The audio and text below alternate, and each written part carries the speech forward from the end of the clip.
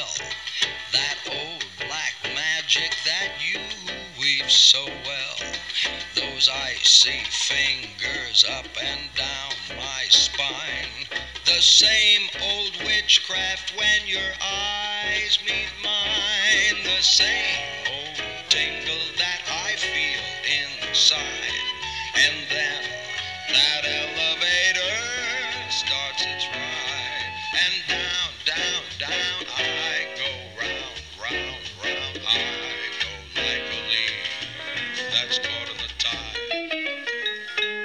I should stay away, but what can I? I hear your name, and I'm a flame with such a burning desire that only your kiss can put out the fire. You're the lover I have waited for. You're the maid that fate had me free in Babadoo. We and every time your lips meet mine, baby, down and down and down I go, round and round and round I go. Loving the spin that I am in, under that old black magic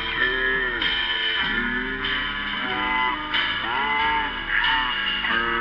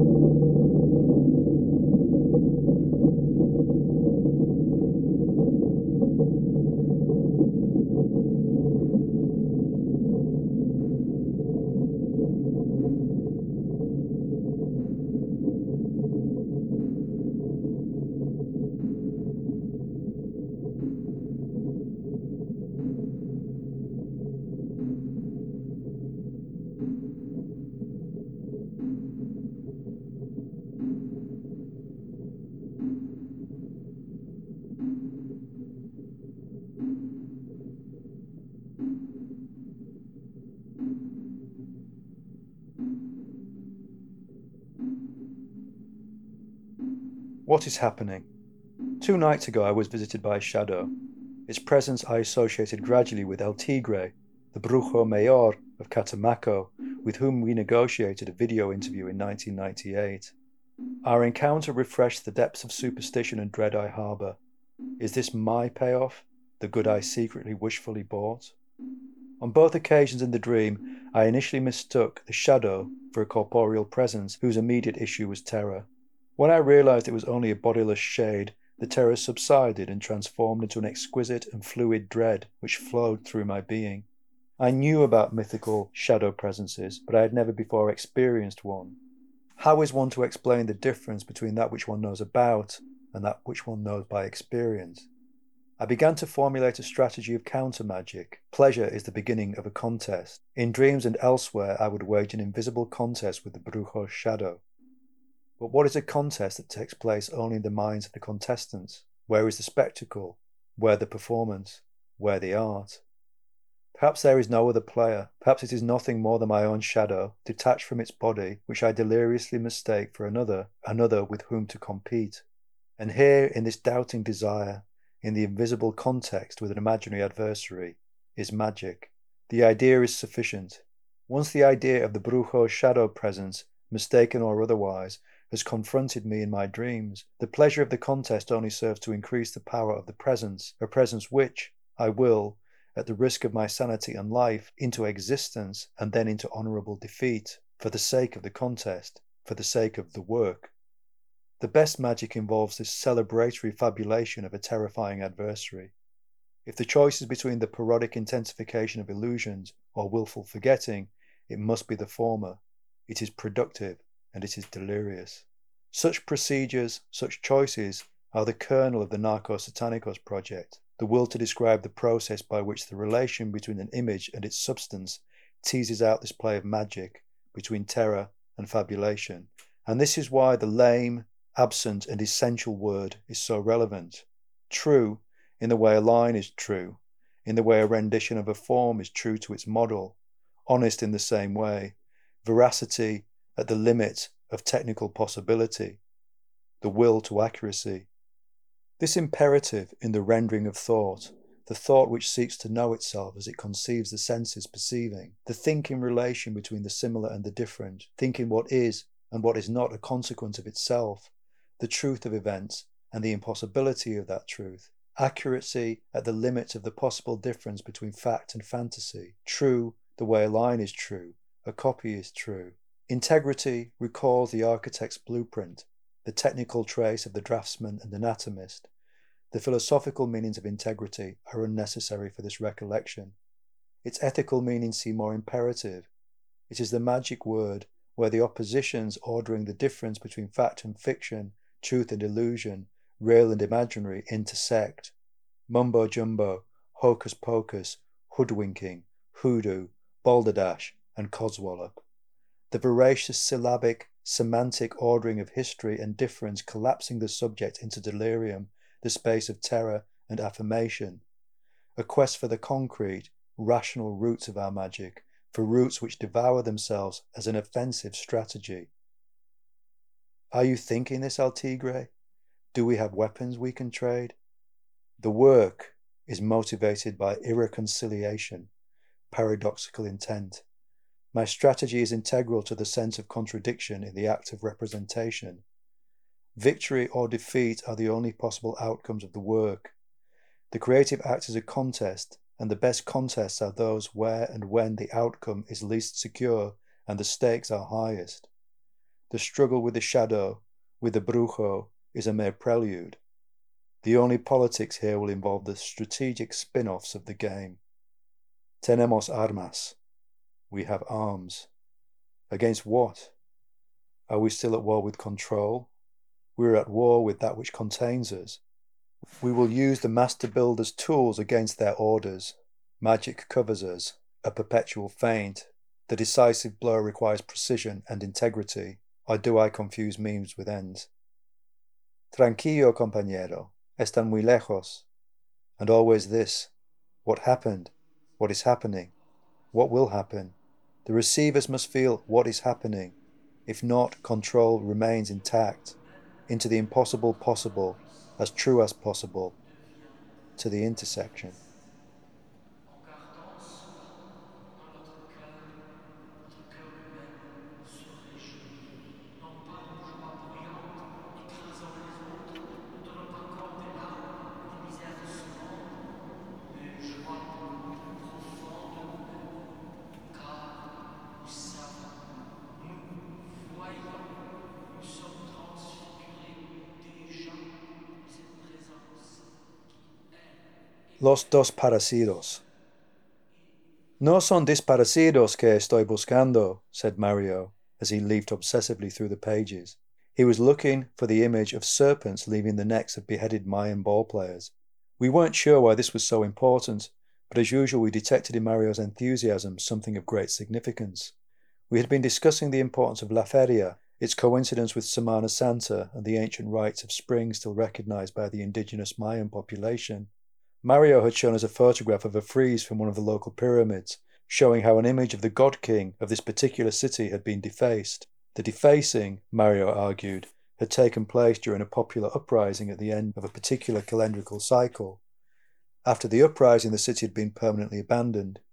He pointed out how the image of the conejo, rabbit god, had been left intact. The conejo was god of the moon, drunkenness, and fertility, the multiple one. Perhaps he conjectured the uprising had coincided with the feast day of the conejo, that a rabbit rebellion had destroyed the city and its godly representatives. It was Semana Santa, Easter, the time of the rabbit. In the Zocalo of San Cristobal, the Judases had been hung ready for their traditional destruction on Easter Saturday. We wanted to get out on the streets to see the celebrations, but Mario seemed reluctant. It was as if he foresaw something terrible in the coincidences we pursued, the portent of an imminent rabbit uprising. And Mario, more than any other person I have met in Mexico, has the utmost respect for the potential violence of the local indigenous. He told us that when he was a student, the academic orthodoxy insisted on the innate pacifism of the Maya. They were noble savages and mystical sages, a world apart from the bloodthirsty and cannibalistic Mixtecas. Mario's great-grandfather, the ex-governor of San Cristobal, was not of this ilk. He had seen fit to repress any Tzetzal resistance to the colonial regime by cutting their ears off en masse.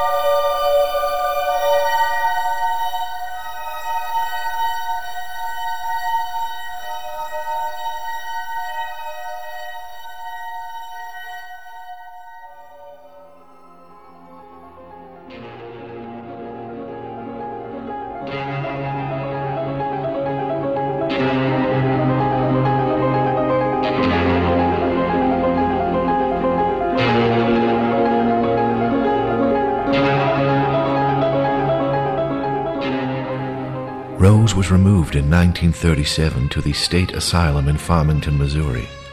We went out to visit her. "Tom, let me show you my ward." She conducted me through it. It was too awful to believe. All those narrow little cots and hard wooden benches. Under one of those benches was crouched a young girl in a catatonic condition. Rose, what's wrong with her? My God, what a question. With no apparent discomposure, Rose replied, smiling, "She's on her bad behavior today, that's all."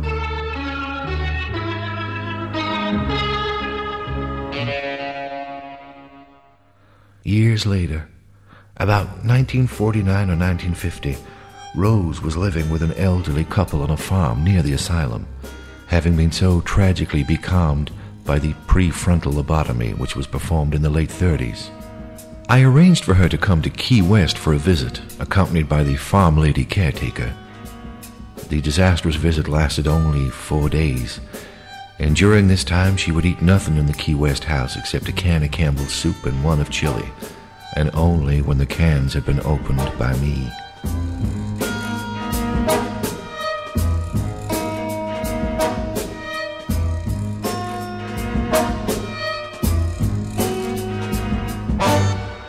At this time, Miss Rose was being afflicted by what she called crime beasts. Whatever she touched that could be shaken, she shook to remove the crime beasts from it. The house was under a terrible shadow, despite the radiant weather of the early spring in Key West. The adventure was abandoned. Rose and her cow-like companion returned to the Missouri farm. At this time, Miss Rose wrote letters almost daily. She was devoted to the small children on the farm, and especially to the canary, and each of her childish little letters contained an account of how they were doing, such as, "Chi-Chi, the canary, seems happy today. Today we drove into town, and I purchased palm olive shampoo for my crowning glory."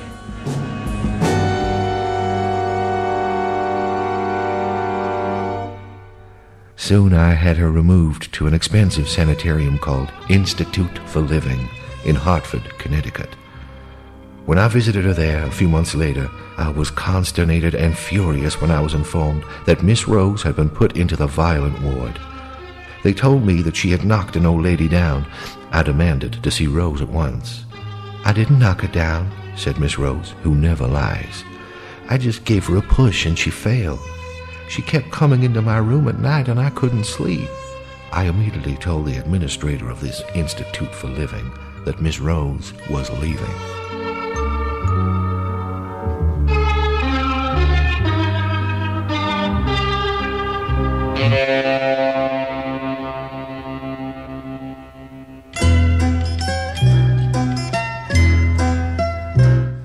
We drove for hours and hours to Stony Lodge in Ossining, where she now stays.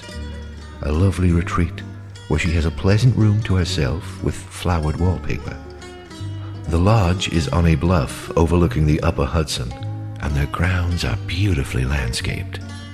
This is probably the best thing I have done with my life, well, besides a few bits of work. I gave Rose a parakeet, remembering her devotion to the canary at the farmhouse. It became a dear pet. Whenever I took her back to the lodge after an outing, she would say to me as she got out of the car, "Tom, don't you want to come up and see my parakeet?" It thrived for several years. And then, one outing, Miss Rose seemed unusually troubled, and when I got out of the car with her at the lodge, she did not invite me to visit the little bird. "Are we going to see the parakeet, Rose?" "No, not this time," she says. "It isn't very well." I insisted on going up to her room, and the parakeet was lying dead in the bottom of the cage. The nurse in attendance at Rose's lodge said it had been dead for days, but Miss Rose would not allow it to be removed.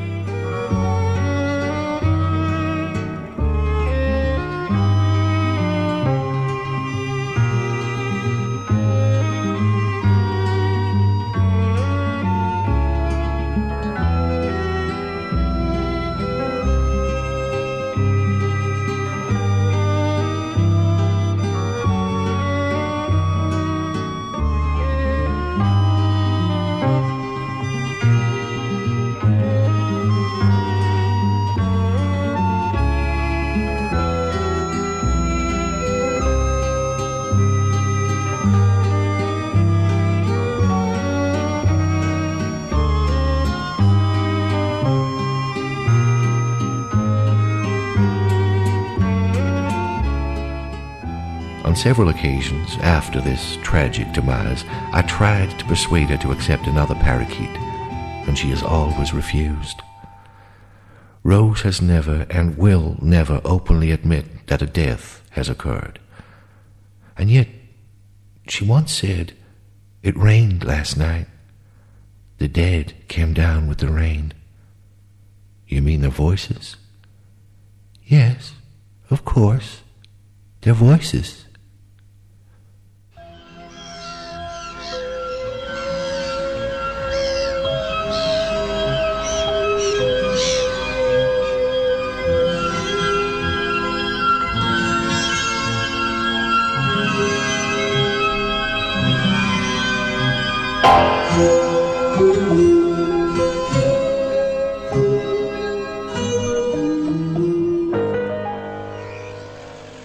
Hi, I'm John Cribbs, head writer for thepinksmoke.com.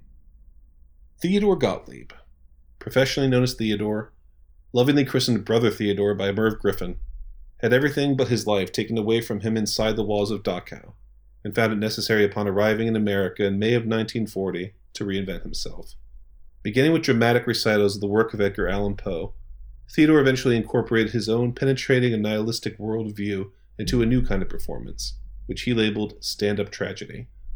His biting, darkly humorous monologues delivered in the style of what the Village Voice's Charles Marowitz would call a diabolical, God-intoxicated apocalyptic messenger of null and void, a sinister, saintly, pitch-black humorist, a philosopher of Gothic dimensions, a perfect guide through our individual hells, would make up the 1959 album Coral Records Presents Theodore. On the record's first track, following an introduction colored by some of his most infamous laments on the fallibility of his fellow man, Theodore segues into his adaptation of Poe's Berenice. The transition comes without an explanation that Theodore is no longer speaking as himself. Rather than identify as Aegeus, the narrator of Poe's story, he simply presents the tale of a childhood shrouded in illness and seclusion within the library chamber of the family mansion, as if he were relating his own. One of Poe's most gruesome and unsettling stories, Berenice is also one of his most deadpan and absurd, detailing a sullen, bookish recluse's obsession with his beautiful but ailing, affianced, immaculate teeth. Supposedly undertaken to explore the boundaries of bad taste in Gothic literature, Poe wrote in a letter to publisher Thomas White that the story embodied the ludicrous heightened into the grotesque, the fearful colored into the horrible, the witty exaggerated into the burlesque, the singular wrought out into the strange and mystical. It's no question, then, why Theodore would be drawn to such a story. Poe is practically describing his onstage persona, taking the guise of the mad prophet ranting on the street corner, forsaken harbinger of doom escaping exile in the shadows, to present his transfixed audience terrifying truth in the style of a Catskills comic. His manic desperation would reach the fervent pitch of a wounded animal elegantly begging to be put out of its misery.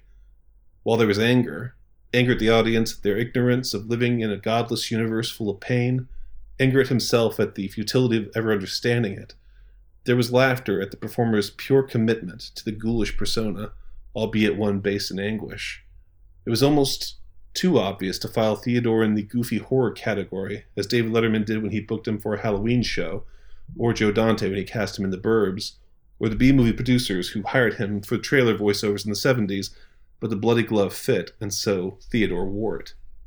His version of Berenice differs from the Poe story in interesting ways. He mirrors the backstory of the mother having died in the library, but rather than mention being born in the same room, he adds that his father also died in the library due to a tragedy. Theodore details his fascination with the titular woman's teeth much more colorfully, how they had bitten themselves into my brain and glistened like daggers in the moon.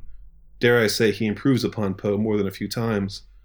Whereas Poe only hints the narrator's somnolent journey to the grave of his cousin and his grisly extraction of her captivating choppers, Theodore relates everything from the trek to the tomb to the repulsive act of violence itself. And unlike Aegeus in the written story, Theodore's reaction to remembering what he's done is not one of shock and revulsion, but a berserk elation, ending his recital with a blood-curdling bacchanal over the desired items he has so abhorrently procured. It makes sense that Rankin and Bass would cast him as the monomaniacal Gollum in their animated version of The Hobbit years later. That said, it's not the theme of obsession from Poe's story that Theodore focuses on, but this fascination with mortality. As in the story, Theodore's narrator only finds Berenice attractive in the throes of her degenerative illness, and sees the contrast of the perfect white teeth to her sickly pallor and emaciated form as the one feature unaffected by disease and decay, her very vitality. This beauty and ugliness becomes to him the talisman of his cousin's health and happiness, something not even dreamed of in his reality, convincing him that he'll never know contentment until he removes it from her wasting form and has it for his own. Like all of Theodore's work, his Berenice possesses an undeniable musicality. It builds, it drops, it ultimately crescendos. While you can occasionally hear actual music muted in the background, it seems almost that it prefers to keep its distance from the man telling this tale.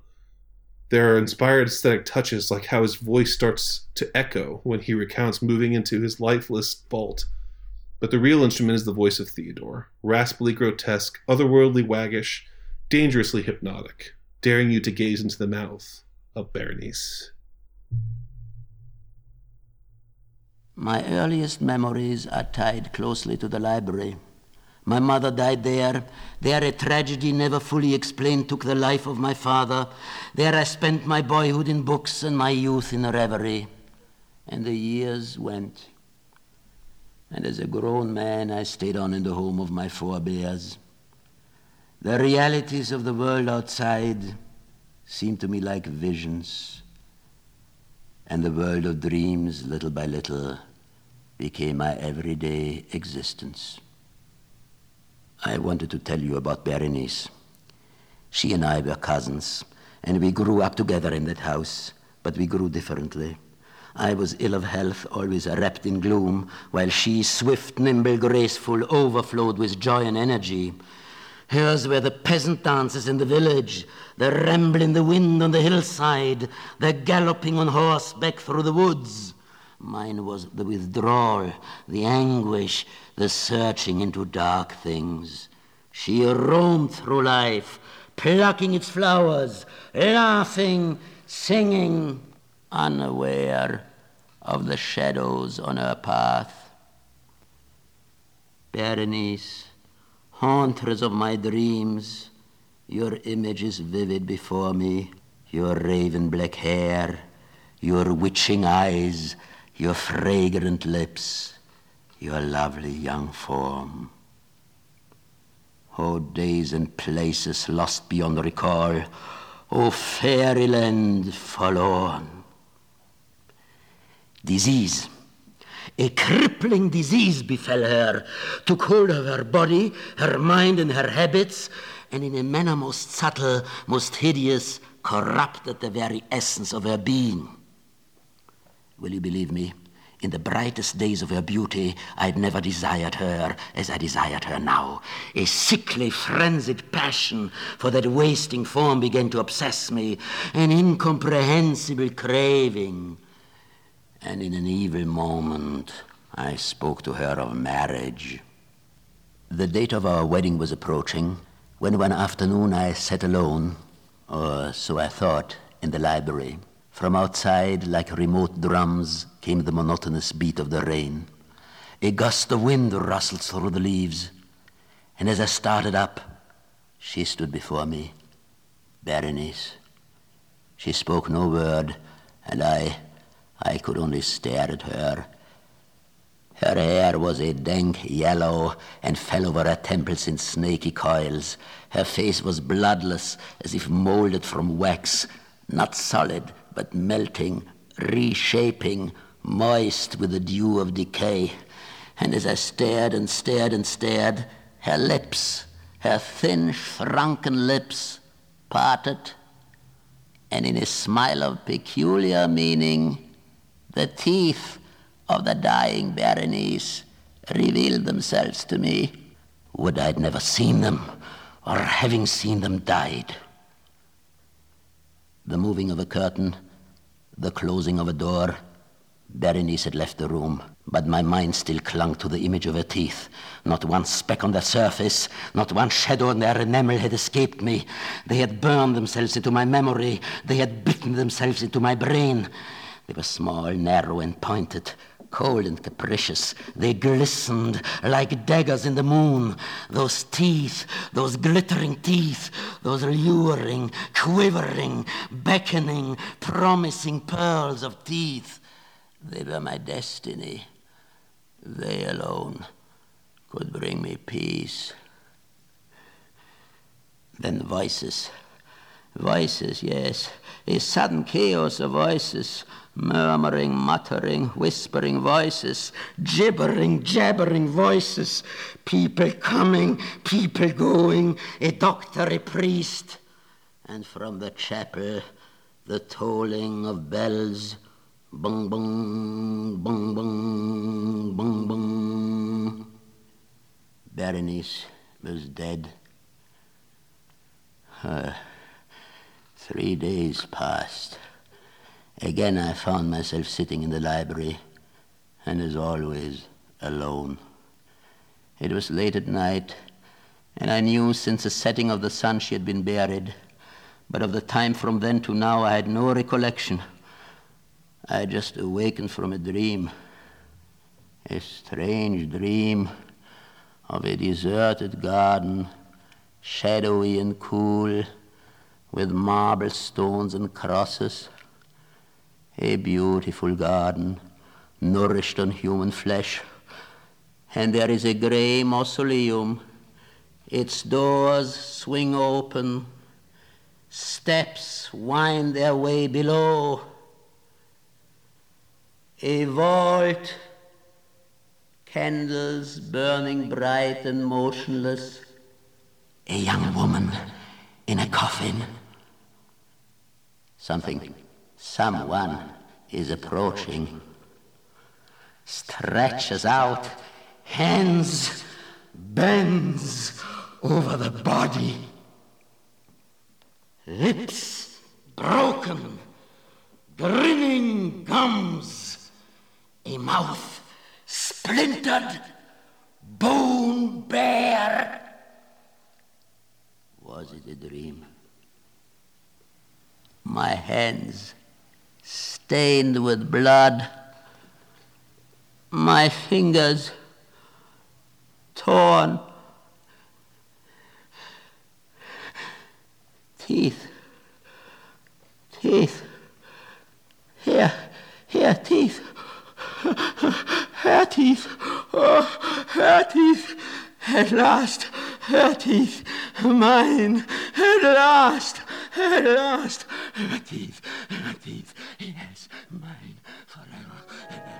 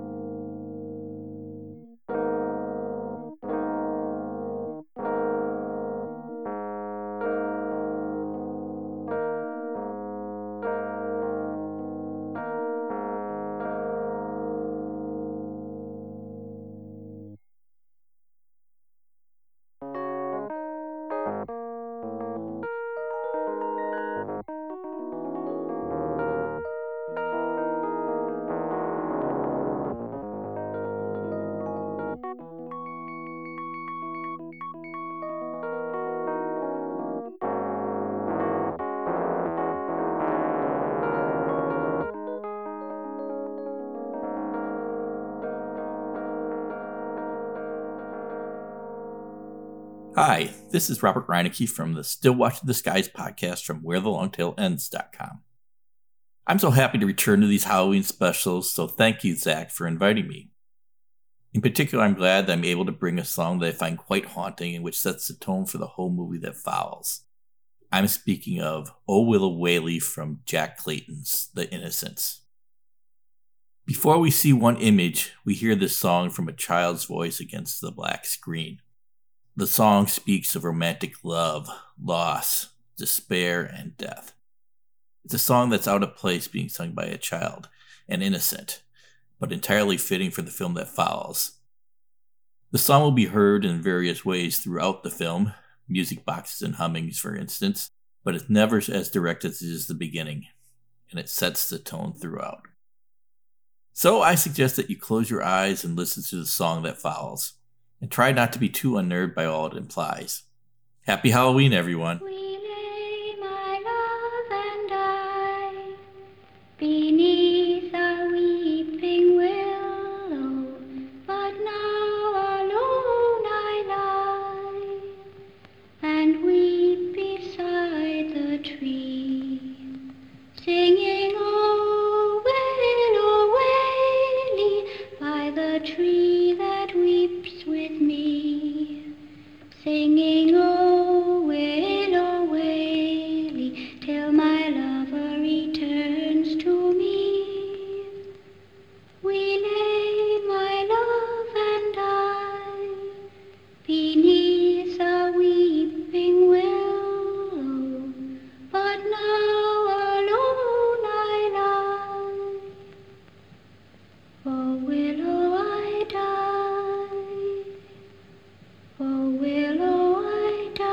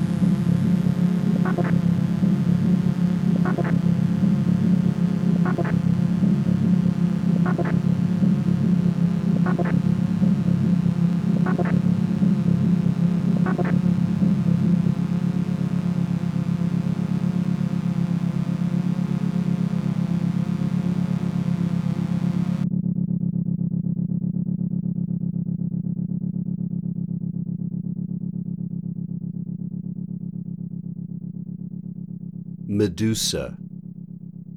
As drear and barren as the glooms of death it lies, a windless land of livid dawns, nude to a desolate firmament, with hills that seem the gibbous bones of the mummied earth, and plains whose hollow face is riveled deep with gullies twisting like a serpent's track.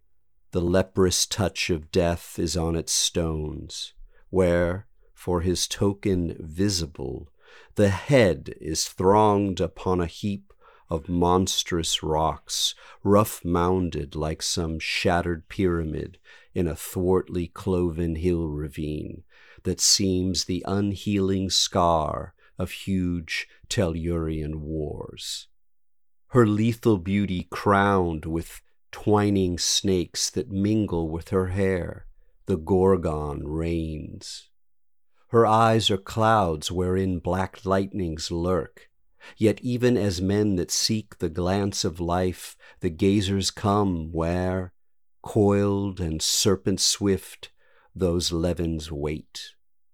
As round an altar base her victims lie, distorted, blackened forms of postured horror smitten into stone, time caught in meshes of eternity, drawn back from dust and ruin of the years, and given to all the future of the world. The land is claimed of death. The daylight comes half strangled in the changing webs of cloud that unseen spiders of bewildered winds weave and unweave across the lurid sun in upper air. Below, no zephyr comes to break with life the circling spell of doom. Long vapor serpents twist about the moon, and in the windy murkness of the sky, the guttering stars are wild as candle flames that near the socket. Thus the land shall be, and death shall wait, throned in Medusa's eyes, till in the irremeable webs of night the sun is snared, and the corroded moon adust upon the gulfs, and all the stars rotted and fallen like rivets from the sky, letting the darkness down upon all things. The latest news. The situation here in New York City since the discovery of the first zombie is getting worse by the hour. There's chaos in the streets. The National Guard cannot control the situation. In every borough of the city, from Brooklyn to Manhattan, from Harlem to Queens, the zombies are taking over.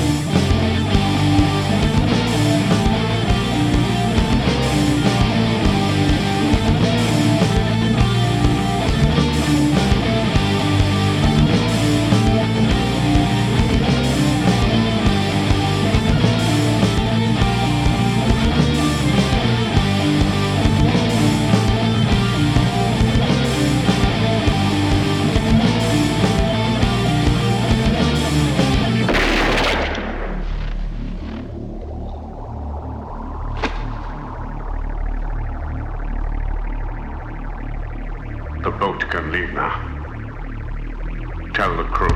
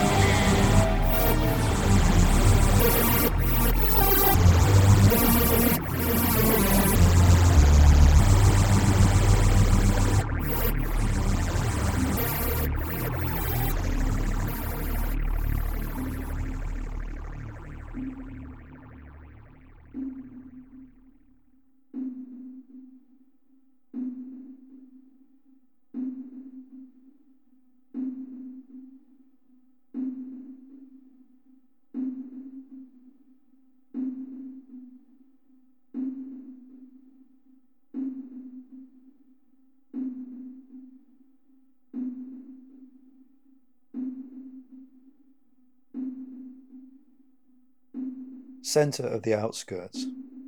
I was closely connected to a cult of vampiric murderers. My studies had led me to them, and I had struck up an intellectual friendship with the leader. The cult operated under the guise of a Christian sect. Far from being anathema, the cult were considered by local outsiders as fundamentalists whose integrity to a strict moral code gave them an air of great reverence. This integrity escaped and haunted me on the bus from Catemaco. It was replaced by a series of approximate terms: veracity, truth, sincerity. It signifies the thing that cannot be represented on film, the distinction between the actual thing and its visual representative. Is this, or is this not, the bed on which the dream took place? The viewer will never know. The narrator might as well be lying. The responsibility for honesty, for fidelity, resides in the producer, not the receiver, for whom everything represented is as good as a lie. It is a question of remaining true to the facts, to the details, to the actual. Why should this be so important? Surely any bed would do. Why should it be this bed? Because in actuality it was a particular bed, and one has a duty to be as true to a bed as to anything else. The person who represents may be an ignoramus, a fool, a liar, but whatever integrity is, it is what matters most. The integrity of the group was awe-inspiring and terrifying to the locals, believers or not. Now I knew that the upper hierarchy of this group consisted of vampiric zombies who had been dismembering and burying bodies left, right and centre on the outskirts of the town. The high priest regarded me as a kindred spirit, but an intellectual one rather than a follower. The followers would have had me butchered at the drop of a hat had it not been for their leader's pleasure in discussing, over supper, his favourite lofty topics: ethics, philosophy, comparative religions, etc. Most of my arguments involved feints of sophistry, which the sacerdote seemed to relish, the way a cat relishes playing with its prey. My conversations with him had the character of a chess game. We both knew there was an end to the game, and that he was always going to win. I was only alive because he knew I had no desire to beat him. I only wanted to match his moves and learn. He enjoyed having such an attentive pupil. I was, in some way, a reflection of his self-worth, and would remain so as long as I refused to become a follower, so long as I continued to pose difficult counter-arguments and alternative perspectives on his truth. But I knew he lived a truth I could not, a murderous truth, and the checkmate awaiting me. The cult were planning a mass conversion, timed to coincide with a major soccer tournament. They would infiltrate fans from the opposing sides and promote a violent confrontation culminating in a bloody sacrificial massacre. I had unwittingly invited friends to come and stay during the time of the tournament.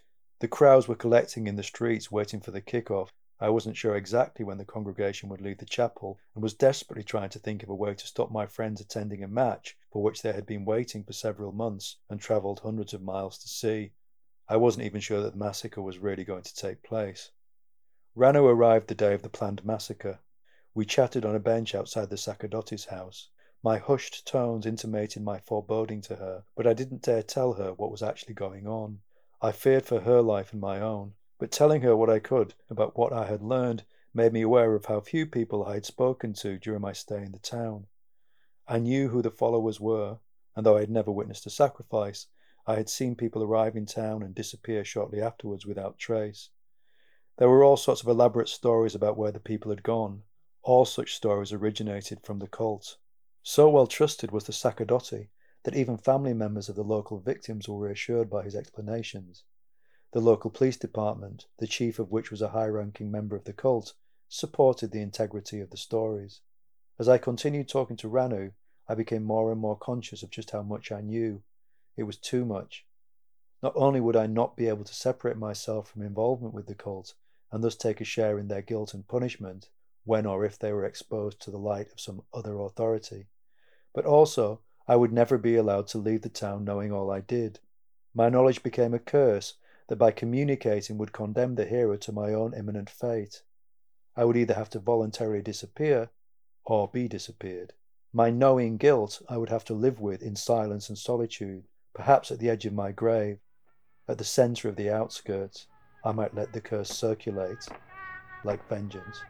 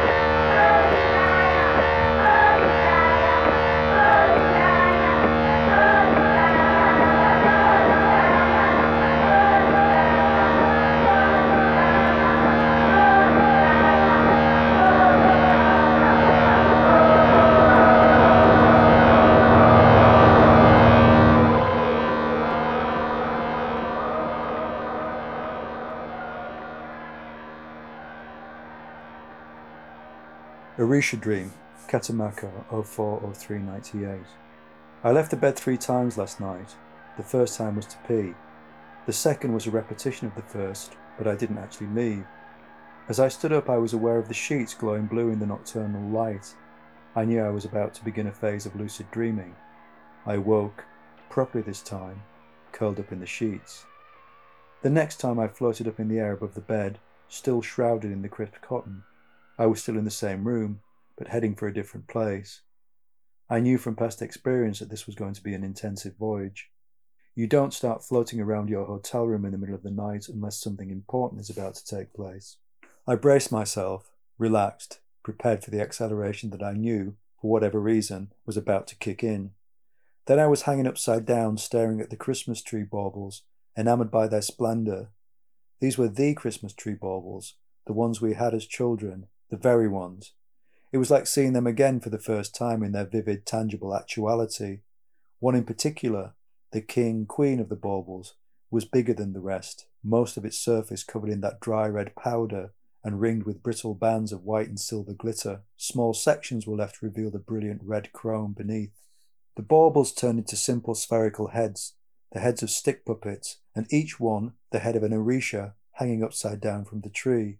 Their eyes and mouths were nothing more than flat blank discs. The one directly before me was purple. To the left, at a distance, was the yellow face of Oshun. I wanted to be hers, but was informed by some invisible authority that I should first consult the presence behind my left shoulder. There I found a red-headed doll. It was Erzulie Zirouge. It was not her but the purple Orisha who was to be my communicant. I was overawed and subjugated myself in erotic compliance. Each urge to further supplication brought the doll closer to human form.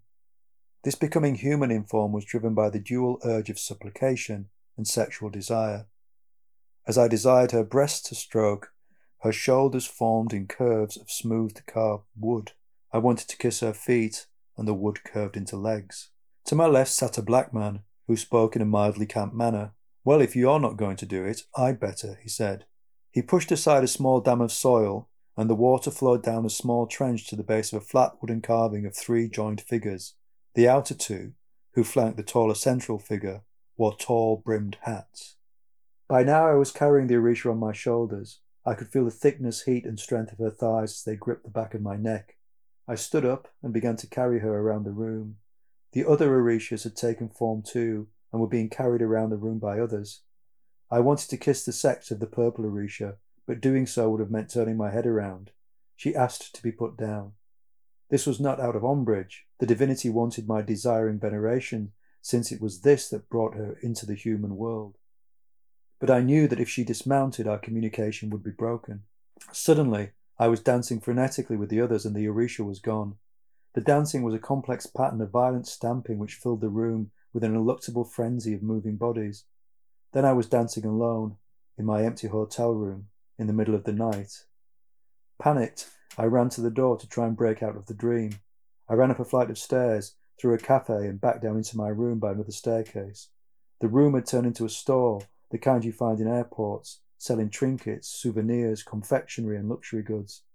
I was looking for the Orishas again, but all I could find were 4 old tobacco-stained cigarette cards depicting lithographs of French sailors from the 18th and 19th centuries. On the counter was the current issue of Le Monde, on its blue cover a circle of stars representing the European Union. Pablo was at the counter. I was severely distressed. He tried to console me. "John," he said, "I hear you think you're in some alternate reality, that you're not really here. Is everything okay?" He was trying to help, but he was also trying to convince me that this reality was the reality. For an instant I wondered if perhaps I had never been in the room sleeping, that was the dreaming part. But then I thought of Manny and his plans to explode peyote-inspired reality bombs, and I said to Pablo, "Yes, you're right. I did think I was in another reality, because I was in another reality." Now I knew this was a risk. That could have been the real reality, in which case I was about to commit myself to perpetual delirium. I ran out of the store, and in a manner that is becoming common, I lunged back into the present, into my bed, the hotel room, and the nocturnal blue glow.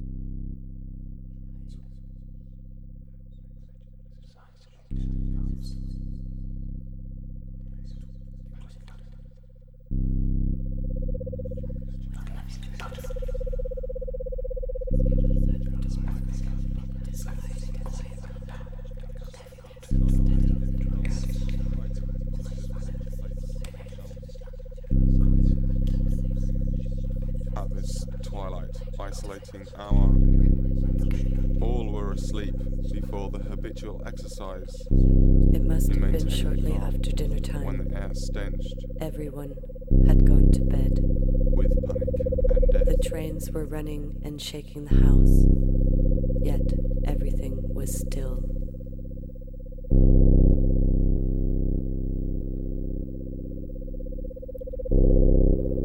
An impending doom, almost like this, was going to be the day the vampire found The closet the hiding downstairs near We have already reached a point where remedial control, born out of knowledge of media and their total effects on all of us, must be exerted. inside the closet with my jacket a figure, and the a rest of vampire the came family's out coats. to the door in a disquieting, Vision quiet through manner. the slats, catching a glimpse of the shadow The coming up heaviness the of a closet. standing figure outside the slats. The quiet, Keep something, så många ska filtra när vi inte snart när åpår, så vi giver ja, precis det är vanligt. The reality. clutching the jacket. Jolt the reality that the vampire now stood outside the closet. Breath heavy and constant. Just before noticing that there was only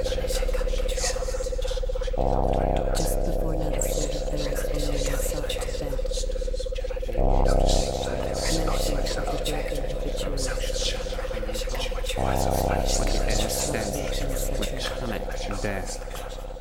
The closet downstairs near the living room was spacious, and underneath jackets the vampire would not detect or reveal my crouched figure. Clutching the jacket, just to jolt the reality that the vampire now stood outside the closet. Breath heavy and constant.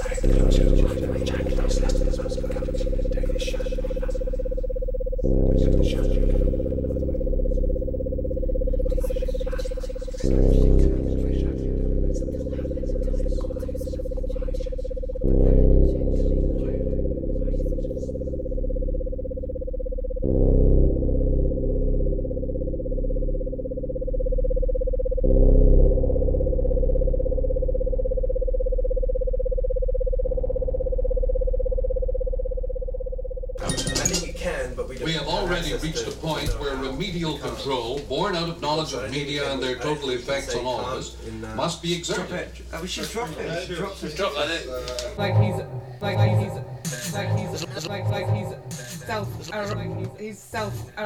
he's wise blood. Right. He plays the devil. And he's in prison a lot of the time. Oh, yeah, and he's just sitting there. Oh, yeah, it's and one it's too, really yeah. sort of mental, yeah. It's a mental film, actually. It's really good. It's really... He ends up in a prison. Right. Yeah, he's possessed. Yeah. Yeah, he's been in the ground. It's taken him like 20 years to rebuild a brain. Totally, like he just delivers amazing soliloquies. I remember it. So like he's Without a single tear running down his face all the time. Amazing. She has to be dragged away. Amityville horror. Parallel She's reality. blind as well, isn't in Parallel reality. Do you know that? Do you remember that? Parallel You know reality. yeah, the one with the red dwarf. His blood goes over it. Well, it's spills, all this has to be. Like he's Spills and this has to spills and this has to end. To restore in Venice. That's right, something spills. His blood goes over it. Well, it spills and this has to bleed. And the illness has to bleed, he's really panicked, and there's also a thing about the panic of knocking the thing over. And the illness has to bleed, he's really panicked, and there's also a thing about the panic of knocking the thing over. And the whole thing, and then, well, yeah, like sort of blood, and this image of something, of the negative being sort of thing about It's water, it's water. Immediately. Outside his window, there's a pond. Like he's... Ooh, that was good. Babba's in a weird space. You and me. Can we do a sort of something that turns the growl and the scream into a sort of weirdly soothing backing track? Yes. Like he's... I'll just play it to the end in case it's... Okay. Yeah, exactly. Bien.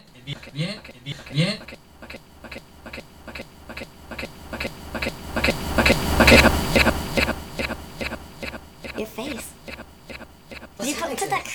to your face? I put it from the Oh my god, what happened to your face, man? It's blue. That's the universe.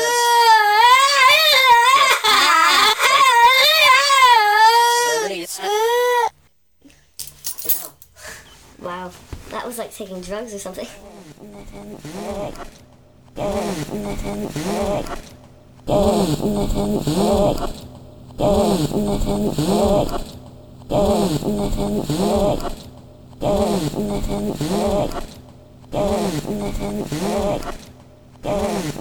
Focus, yeah, focus, yeah, focus.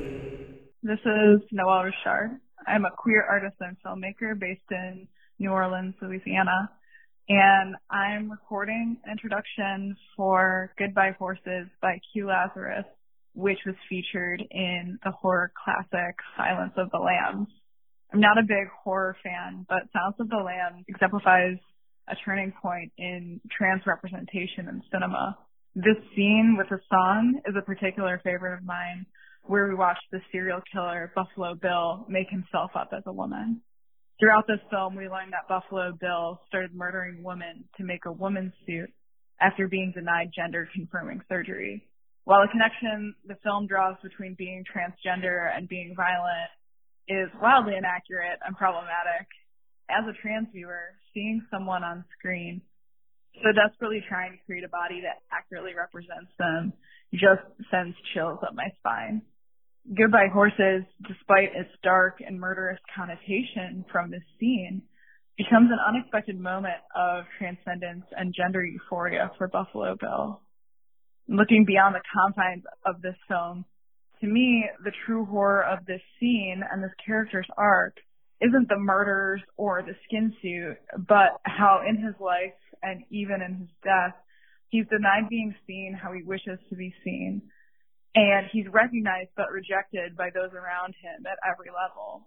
This scene, a private moment of validation and euphoria, is the most this trans character gets by way of recognition in their identity.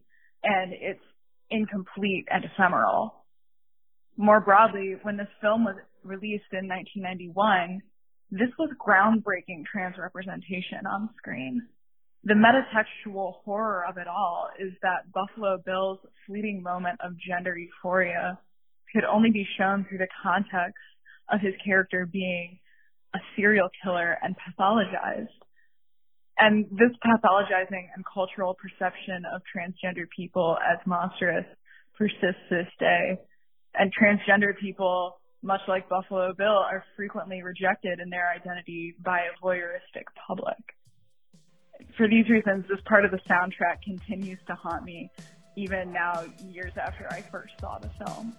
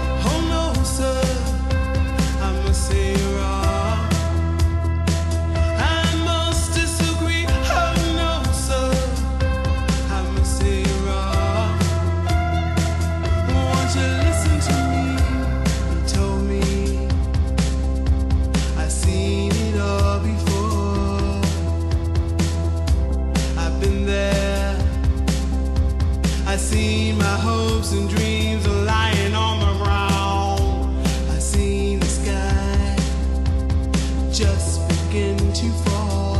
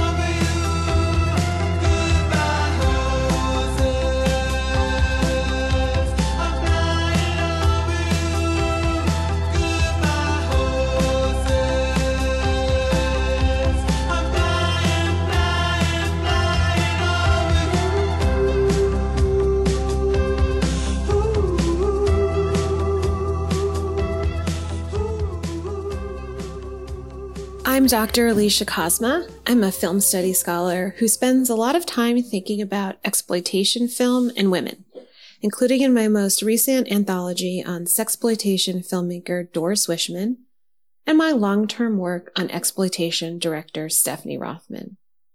But Halloween season always brings me back to another woman, the iconic character of Thana in Abel Ferrara's Miss 45, a film that one critic called a provocative, disreputable movie well worth seeing. Thana, who is mute, is trying to survive in 1981's hostile and unforgiving New York City. But New York doesn't make it easy. And after being raped twice in one day, Thana exacts her vengeance on the predatory men of Fear City with her 45. Tentative at first, Thana's killing spree is urged on by Joe Delia's score, which stalks the city with her, horns and saxophones erupting as her violence does. The film's climax finds Thana at a Halloween party, as Delia's track, Miss 45 Dance Party, takes over the film's soundscape. The song's repetitive chords energize the partygoers and makes it feel eminently danceable. But that same repetition numbs, and the crowd becomes inured to yet another man preying on our heroine. As the saxophone's ostensible chorus repeats and repeats, it bears down on the costume dancers, much like the city's misogyny and violence have borne down on Thana, wearing her thin to the bone and birthing Miss 45.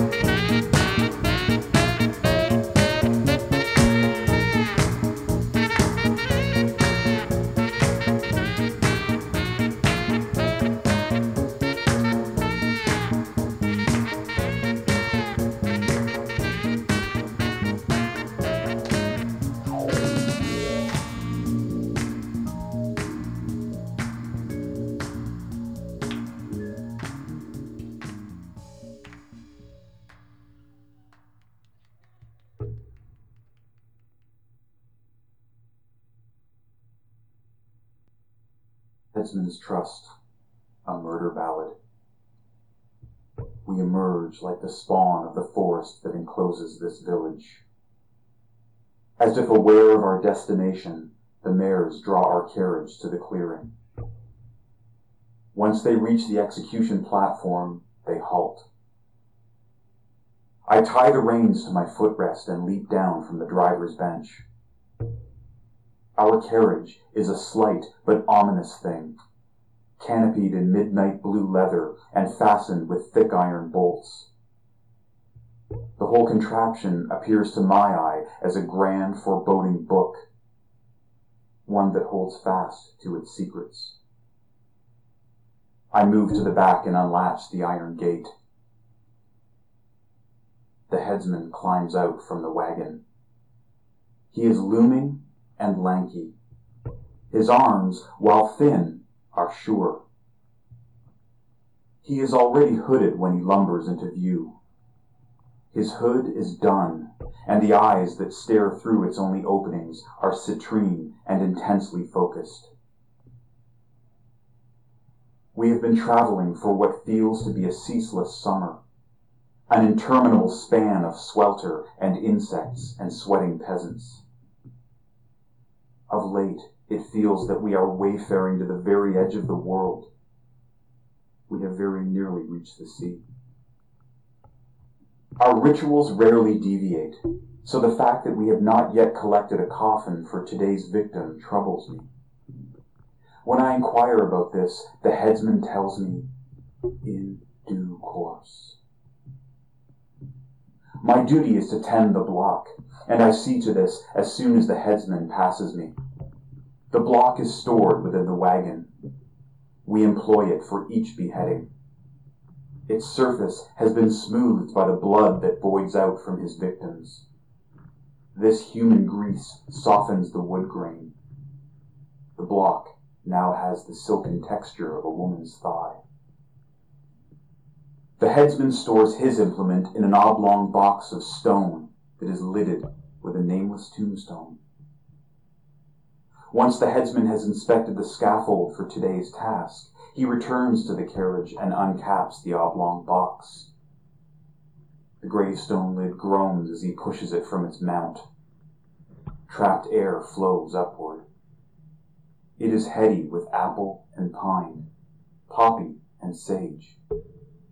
On the eve of the first execution, where I served as the headsman's trust, I watched him prepare entanglements of these and other flora with great care.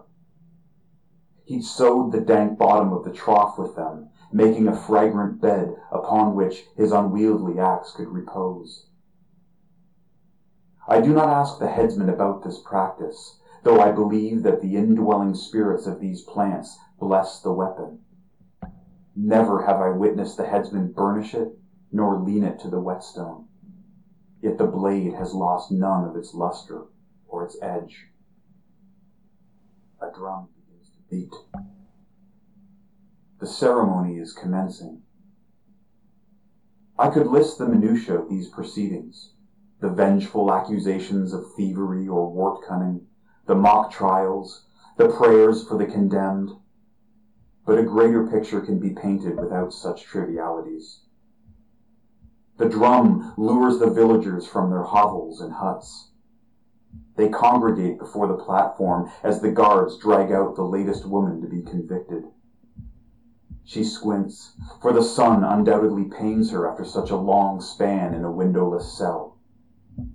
She does not utter a sound, not even as she is guided up the scaffold steps and her head is pressed against the block. The drummer goes still, and the mob falls silent in anticipation of the headsman's song. The headsman assumes his stance, adjusts his grip on the handle of his weapon. It is customary for the headsman's trust to avert their gaze out of respect for the condemned. But some impelling force inspires me to lock eyes with the woman on the block. I know the blade will fall at any moment, so I wring each detail that I can from the sight of the woman's wide, lunatic eyes. Her lips are peeled back over her misshapen teeth. She trembles, though not from fear. Her body quakes with silent, mirthful laughter. Then comes the headsman's song, the crisp flit of the axe swinging downwards, the briefest of squawks from the victim before her neck is parted, the muffled thump of the whetted iron edge sinking into the block, the gasp of the crowd. Along with its song, decapitation has its scent. It's choking the air like a swollen cloud, and it stinks of copper and mud and yeast. The head lops forward like some sluggish creature. It wobbles down into the basket. Wordlessly, the headsman reaches down and grips it by its mane. Like Perseus, he holds this morbid trophy aloft. The drained face has already assumed a ghastly shade of white. Gore dangles from the halved neck like ruby pendants. Occasionally, the heads manage to retain a wisp of their original awareness. The eyes will shift and blink in frantic confusion. The tongue may wriggle as it gropes for speech. However, this does not happen today. The headsman drops the spoil back into the basket, pushes it to the edge of the scaffold with his boot. Like crows, the villagers swoop in to grasp at the carrion. There is arguing and shoving as they slink back into the village in a messy procession. The dripping basket is held above them. Different villages put these ruined heads to different uses. Some give them a burial in alignment with their native faith. Others preserve them in brine, where they are said to become divination tools. What they do with the head is of no concern to me or the headsman. Our mission is markedly different from this. A boy named Matthias worms his way to the headless corpse. He holds up a stone bowl to the raining neck. Not far from this village, at the hem of the forest shade, there stands a broad heath. There, the heath grass sprouts as tall as men, and even on the stillest days these blades sway under strange winds from elsewhere. Upon this heath is a cluster of standing stones. How long they have stood, no one knows. The winds that bully the heath grass also erode these stones. Occasionally, large pieces are lopped off. These are often fashioned into bowls, as today's villagers have done. Matthias has followed us dutifully throughout this scorching season, skillfully gathering the precious blood and then feeding it as offerings to the gods of certain hidden places that the headsman regards as sacred. Matthias wanders off, his bowl brimming. The blood will meticulously be borne to the heath and then poured upon the standing stones. Food for the power that pulses inside them. Matthias was born to serve the standing stones. He has shared this with me and the methods that his parents employed to groom him for this role. As to why I was recognized to the role of the headsman's trust, I do not know. Perhaps the headsman perceived some shift in my soul, a quickening that has transformed me alchemically into something purer than I was before. I do not sense it myself. But just before the season turned, the headsman informed me that I was no longer to collect blood offerings, I was to tend the block. Today, I am to be shown yet another step in this sprawling ritual.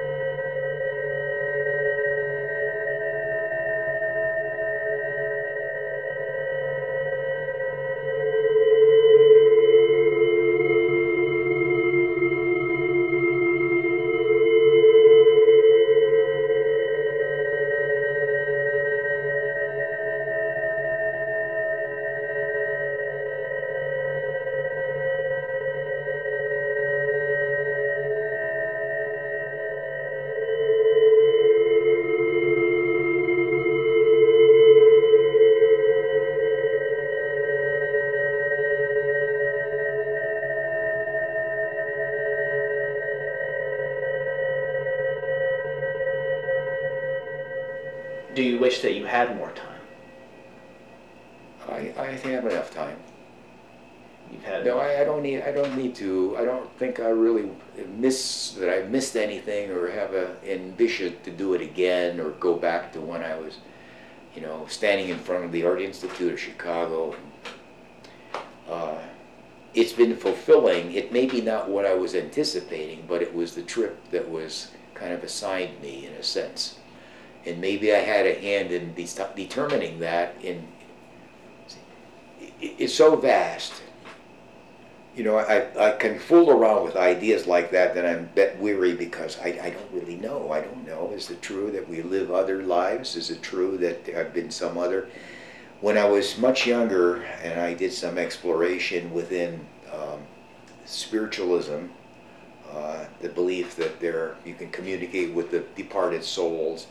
The reason I was drawn to spiritualism in the first place is that in their canon or their standards or their credo, they conceive of God as infinite intelligence. And that to me made the most sense of all of one way to refer to whatever it is, the whole. But I don't know what that really, how can I grasp infinite? That's beyond I can't do that. I can't know what the fuck infinite is. I have no idea. So I don't know. I'm kind of stuck. See, I'm stuck in my own bag of tricks. It's all taking place for me in my own head, just as it's taking place for you in your head. There is no... I don't know what reality is. The reality that we know is the reality they experience from within. Whatever is out there, is there anything out there? I don't know. There's no way to access it except through what's going on inside of you.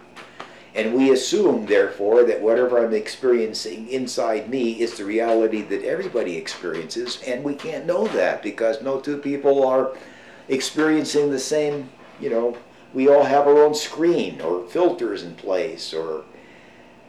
So the guys have been trying to figure this out. Was it Plato that was looking at the shadows on the wall? Plato's cave. Yeah, Plato's cave. So that's kind of where we're stuck at, man. And if there's a way to undo that, maybe death opens the door on seeing it in a different way. Maybe there's another way to. Maybe it's not vision. Maybe it's something else. What's the difference between intuition and instinct? Before we had speech, I think that maybe we were intuitive or instinctual. Maybe we were able to communicate. Maybe we had ESP in the old days before they had language. Maybe guys knew what was happening and we've lost that we've acquired language and, now we can think about it and write all this fancy stuff down. But maybe we've lost something. We've lost the ability to tune into the grass or to listen to the plants or to be with the roots that you're talking about. We intellectualize it, but that's not the same thing as it.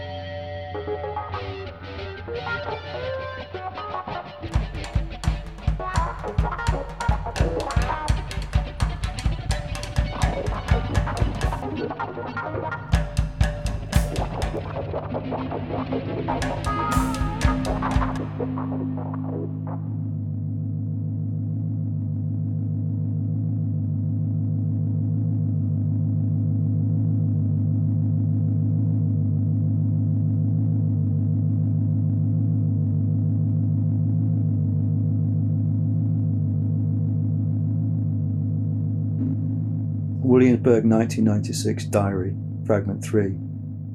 We entered the peasant's home. The girl child was close to death. The doctor cured her. It was received as a miracle. The child was mute from then and imagined to be a chosen one. Altars were lit in her room. Soon she was being visited by people in the village to seek her guidance. She was possessed of miracles. As she grew older, her attachment to the doctor grew stronger. He didn't notice until one day, to his embarrassment, the girl, in front of her family and the doctor's lover, began to rub her crotch over his legs as he sat drinking a cup of tea. The girl's advances were as unprovocative as they were unexpected. It seemed she believed her and the doctor were cosmically married, and her power was such in the community that they believed it too. The doctor's lover looked over in horror. The doctor had no choice. In the tragic climax of the narrative, the director willed the girl not to have survived, and no one to have remembered. The audience wept.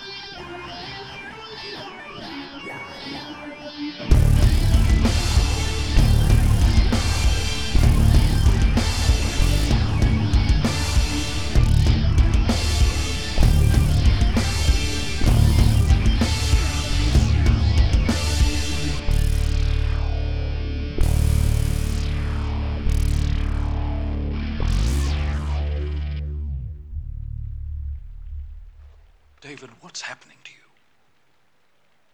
Are you in trouble? Yes. But I don't know what sort of trouble. Do try and get it into perspective. You lost the case. But you haven't lost the world. Haven't I? I've lost the world I thought I had. The world where what you just said meant anything. Why didn't you tell me there were mysteries? David, my whole life has been about a mystery. No! You stood in that church and explained them away!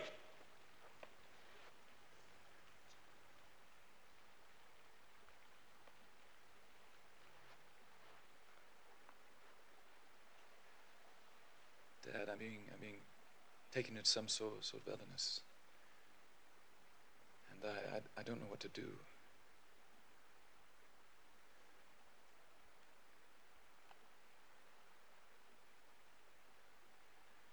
We've lost our dreams. And they come back, and we don't know what they mean.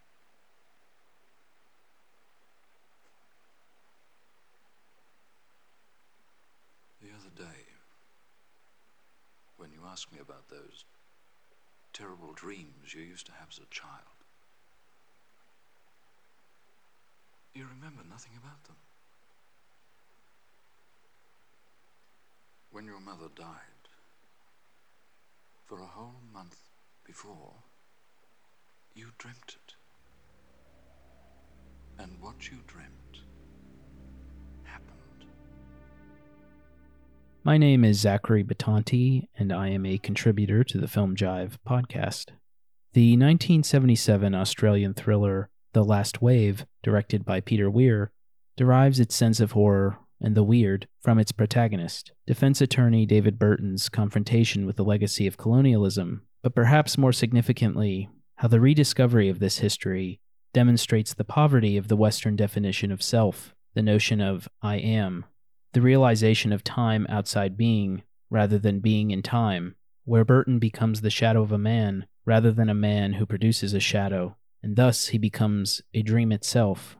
The score is composed by musician Charles Wayne, who is also a shadow, with only The Last Wave credited to his name, and no biographical information available. His identity remains in question to this day. Nevertheless, whoever he is, Wayne conceives the film's score as a kind of inhuman incantation, evoking the film's primary visual element, rainfall, by way of electronic instrumentation accompanied by the didgeridoo, an instrument indigenous to the Aboriginal people of Northern Australia.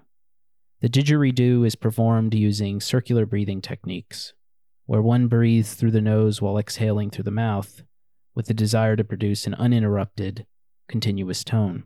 Evoking this continuous tone, the piece entitled The Descent reveals its presence during the film's climax, as David Gopalil's wrongfully accused Chris Lee escorts David Burton deep beneath the surface of Sydney to an ancient Aboriginal sacred cave they access by way of the sewer system, where Burton uncovers the truth behind the surreal rainstorms besieging Australia throughout the film and rediscovers his own identity across time. Wayne's piece communicates the phenomenology of the spiraling descent, the time out of jointness of the narrative, and provides the necessary texture to express that Burton's transfiguration isn't merely having an out-of-body experience, but rather becoming an out-of-experience body from which there is no returning. Man becomes noise, the wave of the title becomes noise, and even the music of the film becomes nothing more than noise. All must return to the abyss.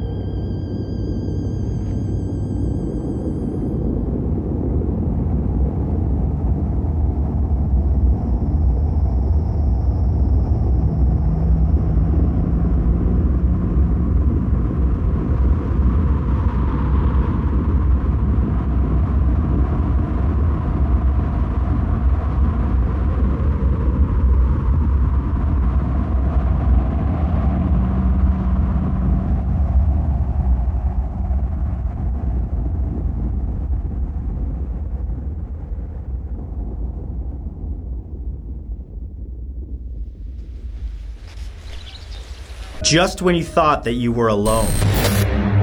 Legend has it that the entrance to the secret tomb is hidden. Look, there is one way and one way only that I make mashed potatoes. Chiki. Shakshu. Shakshu. Shakshu. The people, if asked, wow, this plate, where is this from? And let me break it for you. That's what it looks like there. I'm 100% tattooed It's how I am inside. That's. I'm going to make this super easy, super delicious apple honey tart made with apples and honey. Hello. I'm going to need you to close the window when you cook meat or... Woo! Take notes, I'm coming for you next. We're in Bury, Lancashire, England, and we're about to visit a black pudding company. Apple's been claiming this new second-generation iPad Pro makes for a good laptop when paired with the Magic Keyboard. A Leave It to Beaver mom situation here. Oh, but that was when the Irish Prairie neck was hot. Ah, there's nothing better than a campfire and a golden, delicious marshmallow. Okay, got 3 eggs here. Just cracking my eggs. Ever had your home smell like European butter? But here it is. First edition, you can tell by the stamp there. This is, yeah, I got this recently.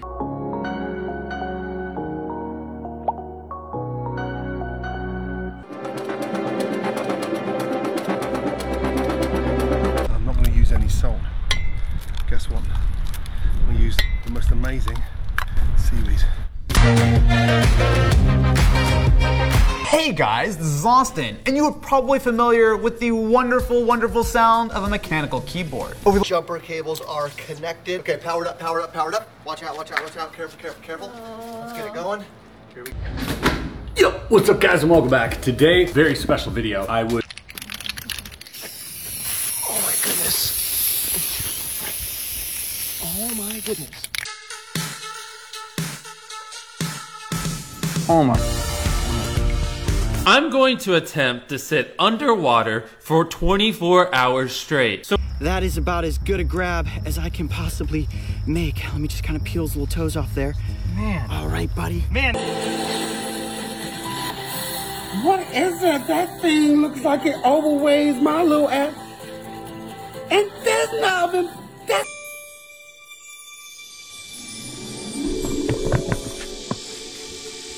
Aw, did a little puppy dog get stuck in here again? 3, 2, 1. Hello and welcome to my 2020 gaming PC tutorial. Have you ever wanted to build a gaming PC? How about never getting stuck in traffic or taking your pet lion out for a ride? Keep watching as I reveal many strange things you'll only see in Dubai. This pasta is making me bump. We're in Monopoli, Italy, a beautiful coastal town in the region of Puglia, which is the region where burrata cheese is from. Blow. Stop. Whoa, hang on. You're eating Oreos wrong. No, put it back. You can't eat Oreos raw. You can't. Shoot, what time is it? Oh, dang, we only have 10 minutes until the concert. Okay, let me call an Uber. Yeah, okay. We can share it. Yeah, let's share it. Booster.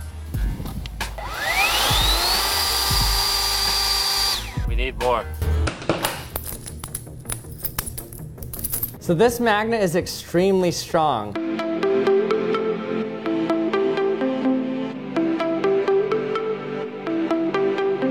In front of me right now, we've got 2 of the fastest smartphones on the planet. So we're going to start with the extreme one, and then we're going to get to the extra. This is an absolute unit of cheese we got going on. Julie, I miss you. But to stay back and write on all this stupid song lyrics that my boss wants because he wants to become a K-pop singer. Today for you, ladies and gentlemen, I have the privilege, nay, the honor of being the first outside of NVIDIA to experience 8K gaming on this. This is no ordinary hand. This is the hand of a hand model. My name is Dennis Big. I run the security for World Wrestling, and one of our wrestlers that lives down there is missing. Okay, what's his name? Chris Benoit. Today we're going to be durability testing the brand new ROG3 gaming smart. Guys, today I'm going to show you a very strange ancient site in India, completely built underground. I had an awesome time playing with Friction, which is a new instrument by Reason Studios. It runs in the Reason rack, which can be put inside any DAW. When an animal dies, that's a problem for them. But when a species becomes extinct, that's a problem for the entire world. And we're back in the studio, and here it is. Inside lies our destiny. I studied English for years, and I thought I know English. Come down, tonight. That way. Oh, the event's starting. Yep. What the dude? Look at this, guys. This is the all-new concept i4 from BMW. Look how... Como que es crema de manos, porque sabe bien mala. Alright, so the pizza man's here. Open up the pizza, bro. Hey, man. Look how this look. I actually dropped it on the way and someone was squeezing by. Is this smart one? I know. Yeah, guys, you know what? I couldn't resist. I'm an adult. Wait, just open your present. Normally these cars aren't for sale, but we talked on the phone, you do have the Ferrari for sale. The biggest thing we're curious about is, no offense, like, doesn't really... Welcome to another episode of Two Set Violin, and today, as you noticed already, we have two very special guests. Two set guests. In today's video, we're going to see what happens if we try to freeze dry a 1-pound gummy bear.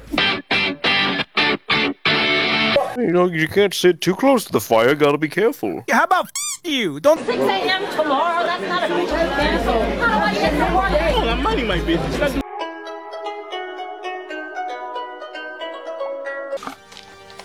Oh no, why do they bother? You might have heard of a site called Wish. It has... You can't block me like that! What are you doing? You can't block me! What if I told you that there is a Minecraft server out? Dr. Fauci, today you said you are not for economic lockdown.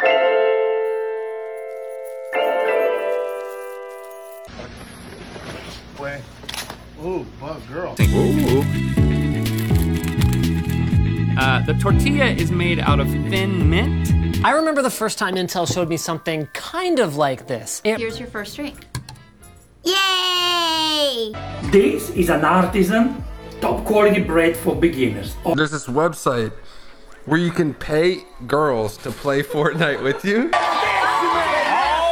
Alright, listen up. Y'all may not like it, but we're gonna have ourselves a fair trial. Unbelievable! That could never happen again in a minute. Oh, hey, you little kid. What do you got there, mate? What do you got there? It's my barn, don't... Random things in my Japanese home. So we were stopped at the light. He came up and hit us. He took... Les amours, aujourd'hui, sacré énorme vidéo. Gentlemen, if you're in a long-term relationship, you'll be familiar with this 15 years ago. You know, this is my ex. We're gonna kill him. We're gonna kill him. So sorry to bother you. Mais cette entreprise ne produit... I did all this myself. I want to make magic happen for you. What's up, guys? For today's video, we're going to put to the test... You're free to leave. No, I'm not leaving my son in your... These are delicious. Have you ever thought about starting a bacon business? Cheaters never prosper, or do they? What is this? Look like dog penis in water. Hi, my name is Olivia Curry, and I co-host a podcast called Textual Awakening with Emma Credle. It's about genre films, and it is published on Zoom Out, which is an audiovisual film publication. When you ask a horror fan what their favorite horror movie soundtrack is, many eagerly cite Goblin's experimental and groundbreaking soundtrack for Dario Argento's Suspiria. Suspiria is a personal favorite of mine, so I'd be remiss to not agree with that. But today I want to talk about a largely unsung soundtrack from the same period of Italian horror. Riz Ortolani's soundtrack, made for the controversial film Cannibal Holocaust by Ruggero Deodato, is out of context in stark and ironic contrast to the grotesque realism of the famous 80s found footage film. While the film is infamous for its dubious means of production, animal abuse, and practical effects so realistic that legend has it landed the director in court, where he infamously was required to perform a demonstration in front of a judge. This is potentially fictive, but this is the story. For obvious reasons, these aspects of the film were sensationalized and evidently foreground the soundtrack, which is rarely mentioned for obvious reasons. But Ortolani's soundtrack ranges from pastoral and folky to more dark electronic tracks and has a pervasive eeriness and almost a haunting beauty that is masterful. While the film basically introduced the found footage convention used very often in horror now and was kind of a precursor to torture porn films, it's not necessarily at all pleasurable, even though it does have its merits. But this is absolutely not the case for its soundtrack. And for those not down the rabbit hole of horror movie soundtracks yet, it's honestly a fantastic introduction. So please enjoy the opening theme from Cannibal Holocaust by Riz Ortolani.